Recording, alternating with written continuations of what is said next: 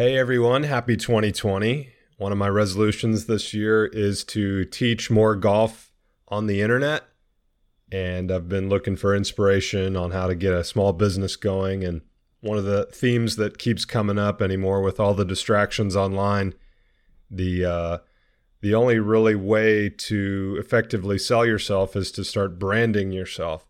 People are tired of the constant barrage of sales pitches and they want someone to provide value. So that's my goal in my social media stuff, is to use it as a tool to provide more value. And one of the areas that I think that I can help is I like to say that I like to teach golfers to play golf.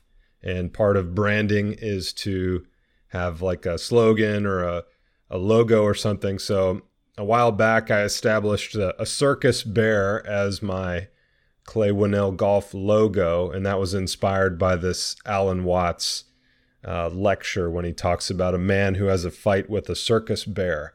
So let me see if I can play this, and we'll stop and start it, and I'll kind of say how it affected my view of playing golf professionally when I was in the thick of it, and the inspiration that I drew from this lecture, and what I think it can teach you. So here we go. Alan Watts on the circus bear. It's a story about a man who has a fight with a circus bear.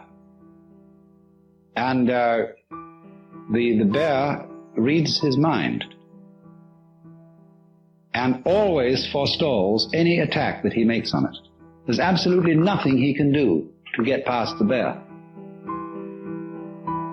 And so, in the same way, you might imagine a guru who is a mind reader, and he always knows if you decide before you act. And if you do, you see, the devil will catch you.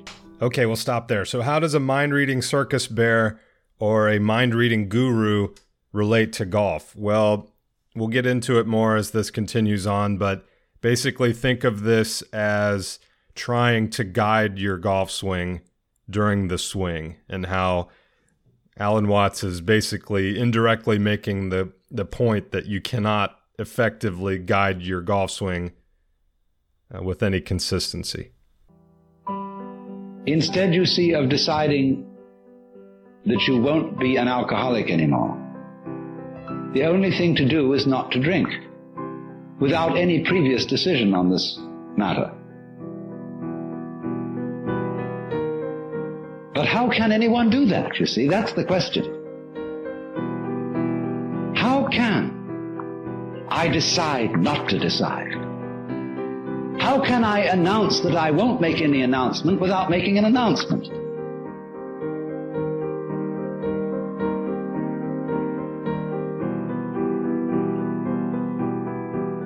You see, there is no way out of that bind. How can you make an announcement without making an announcement? How can you decide not to decide? How can you swing the golf club without trying to swing the golf club? Try as you may. You go on and on and on, trying, as Herigel did, to release the bowstring without thinking first to release it. But then, strangely enough, one day the thing happened. He did it. All right, so why is Alan Watts talking about Herigel? Who's Herigel? Well, this article from jamesclear.com explains that in the 1920s, a German professor named Eugene Herigel moved to Japan. He came to teach philosophy at a university a few hours northeast of Tokyo in a city called Sendai. To deepen his understanding of Japanese culture, Herigel began training in Kyudo, the Japanese martial art of archery. He was taught by a legendary archer named Awa Kenzo. Kenzo was convinced that beginners should master the fundamentals of archery before attempting to shoot at a real target, and he took this method to the extreme. For the first 4 years of his training, Herigel was only allowed to shoot at a roll of straw just 7 feet away. So this is basically like a golf instructor only allowing a beginner golfer to, chip and putt for the first 4 years of learning golf. So when Harrigal complained of the incredibly slow pace, his teacher replied, "The way to the goal is not to be measured. Of what importance are weeks, months, or years?" When he was finally permitted to shoot at more distant targets, Harrigal's performance was dismal. The arrows flew off course, and he became more discouraged with each wayward shot. During a particularly humbling session, Harrigal stated that his problem must be poor aim.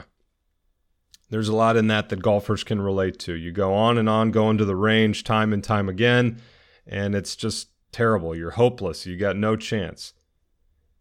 Kenzo, however, looked at his student and replied that it was not whether one aimed, but how one approached the task that determined the outcome. It's not how you aim, but how you approach the task that determines the outcome. It's all about a process. Frustrated with the reply, Harrigal blurted out, "Then you ought to be able to hit it blindfolded." Kenzo paused for a moment and then said, "Come to see me this evening." Archery in the dark. After night had fallen, the two men returned to the courtyard where the practice hall was located. Kenzo walked to his usual shooting location, now with the target hidden in the dark. The archery master proceeded through his normal routine, settled into his firing stance, drew the bowstring tight, and released the first arrow into the darkness. Recalling the event later, Harrigal wrote, "I knew from the sound that it had hit the target." Immediately, Kenzo drew a second arrow and again fired into the night. Harrigal jumped up and ran across the courtyard to inspect the target. In his book, Zen in the Art of Archery, he wrote, "When I switched on the light over the target stand, I discovered to my amazement that the first bow was lodged full in the middle of the back, while the second arrow had splintered the butt of the first and plowed through the shaft before embedding itself beside it." Kenzo had hit a double bullseye without being able to see the target. Next chapter, everything is aiming. Great archery masters often teach that everything is aiming. Where you place your feet, how you hold the bow, the way you breathe during the release of the arrow, it all determines the end result. In the case of Awa Kenzo, the master archer was so mindful of the process that led to an accurate shot that he was able to replicate the exact series of internal movements even without seeing the external target. This complete awareness of the body and the mind in relation to the goal is known as Zanshin. And that's part of going into in a more Western understanding of that. It would be a really specific pre-shot routine.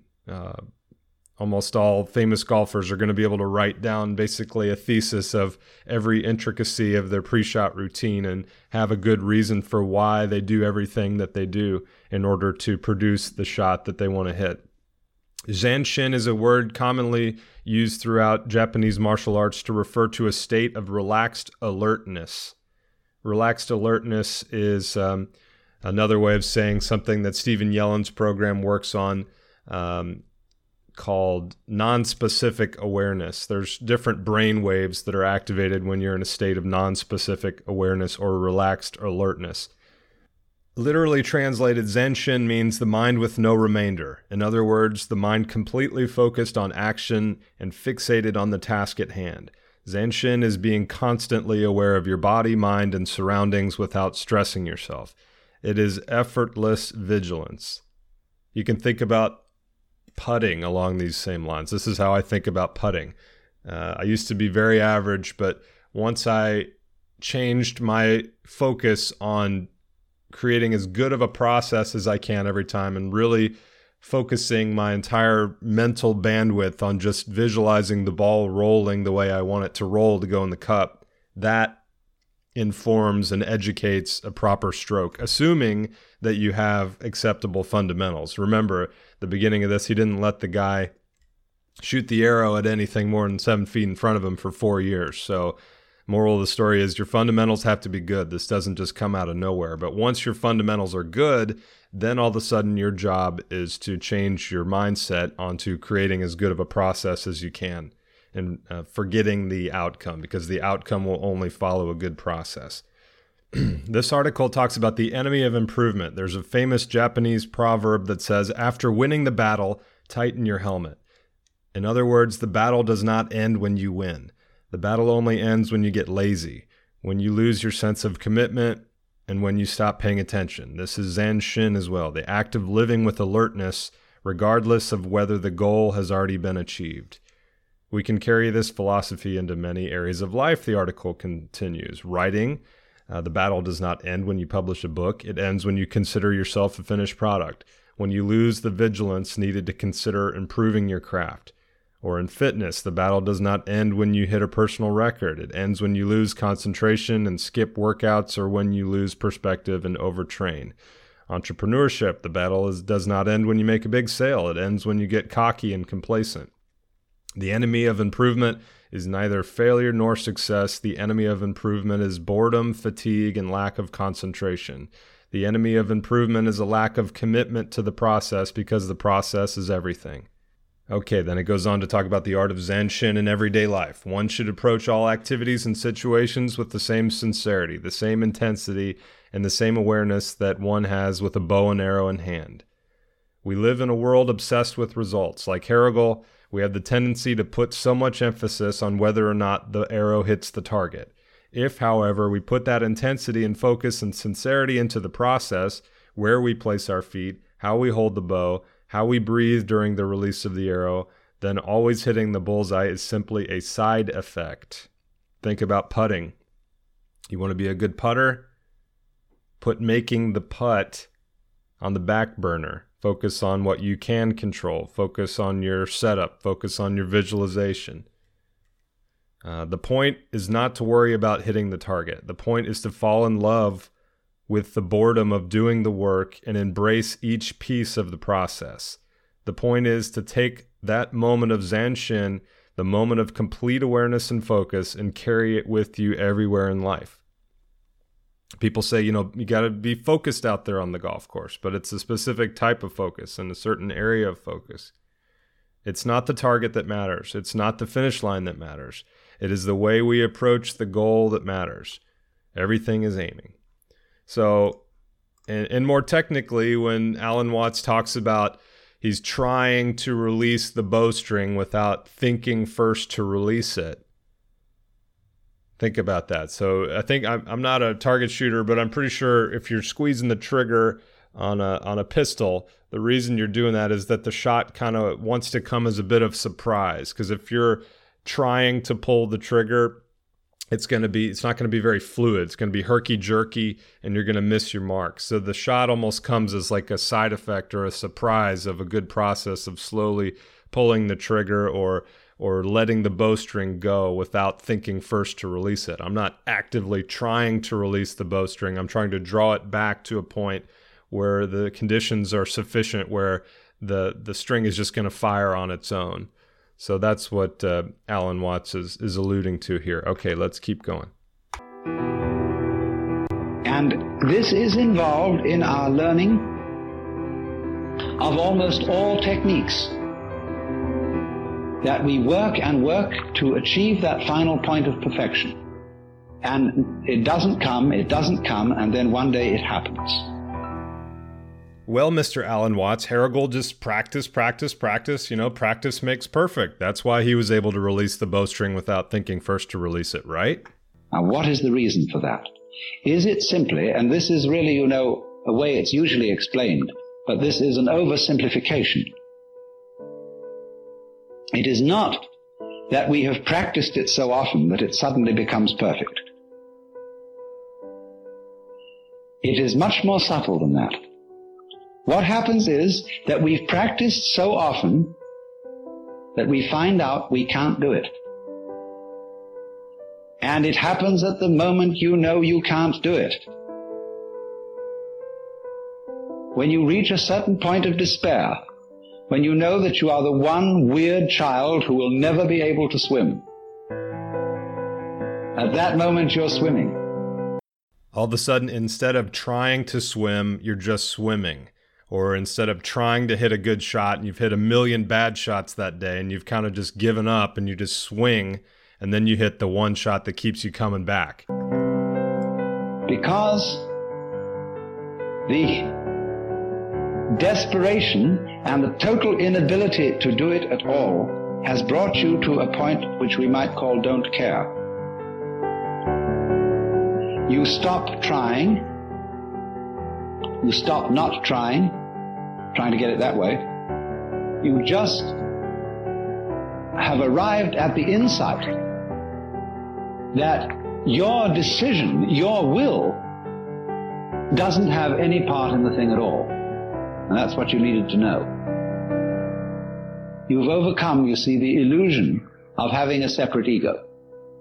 So here he's going back to what we read in the article about the archer, that the guy was trying to stress upon his student that the only thing that matters is becoming fascinated with the art of setting up properly. And that's the only thing that you can focus on. As soon as you become outcome oriented, then you've lost the plot.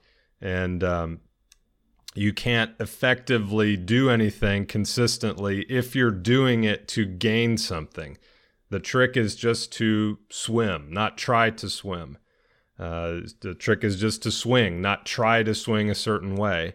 And there is, of course, practice that goes into creating a good natural swing, just like the archery student had to go through years of fundamentals before he was allowed to hit a longer target. But that's basically what he's talking about here, that there's this feeling in all of us, sort of like this observer that we feel like is separate from the rest of our body, almost kind of like sitting behind our eyeballs, like dictating what we're going to try to do. And the way that you quiet down that voice is to become totally engrossed in whatever task you're doing. In the case of golf, the task at hand is to move a ball to a target. And as long as you're thinking about that, your head's in the right space. But as soon as you think about score or any outside thing, time to reset and start over. There is no way of telling anyone that that's an illusion and getting appropriate action, because we are thoroughly indoctrinated with the idea that it's real. And if I say, well, I'm going to get rid of my ego, that's what the Taoists call beating a drum in search of a fugitive. He hears you coming. Beating a drum in search of a fugitive reminds me of a recent conversation I had with Sean on the Grown Man Radio podcast.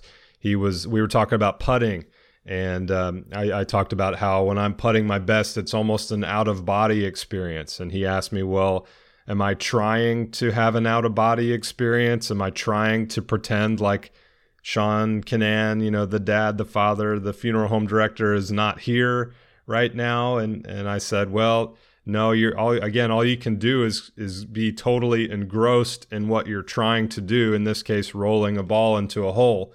So that becomes your entire focus. And anything that's on the side, if you're trying to make the putt to save yourself money, or you're trying to make the putt to get a birdie, that's going to prohibit you from getting to the right headspace, which feels like an out-of-body experience. So you can't try to have an out-of-body experience. It just happens as a result of being fully engrossed in whatever you're doing. So the ego,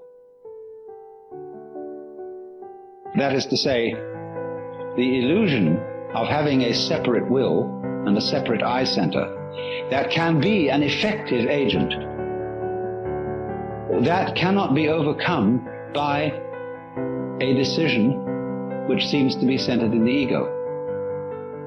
You might as well put out fire with fire.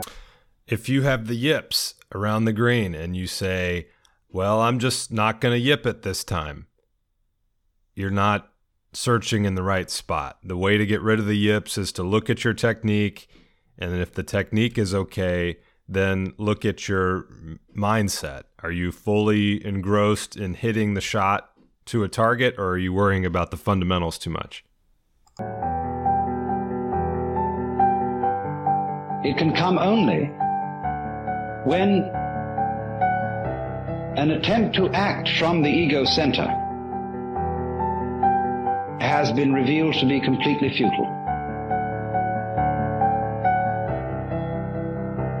Then the thing happens, because you've really discovered that it was, after all, an illusion.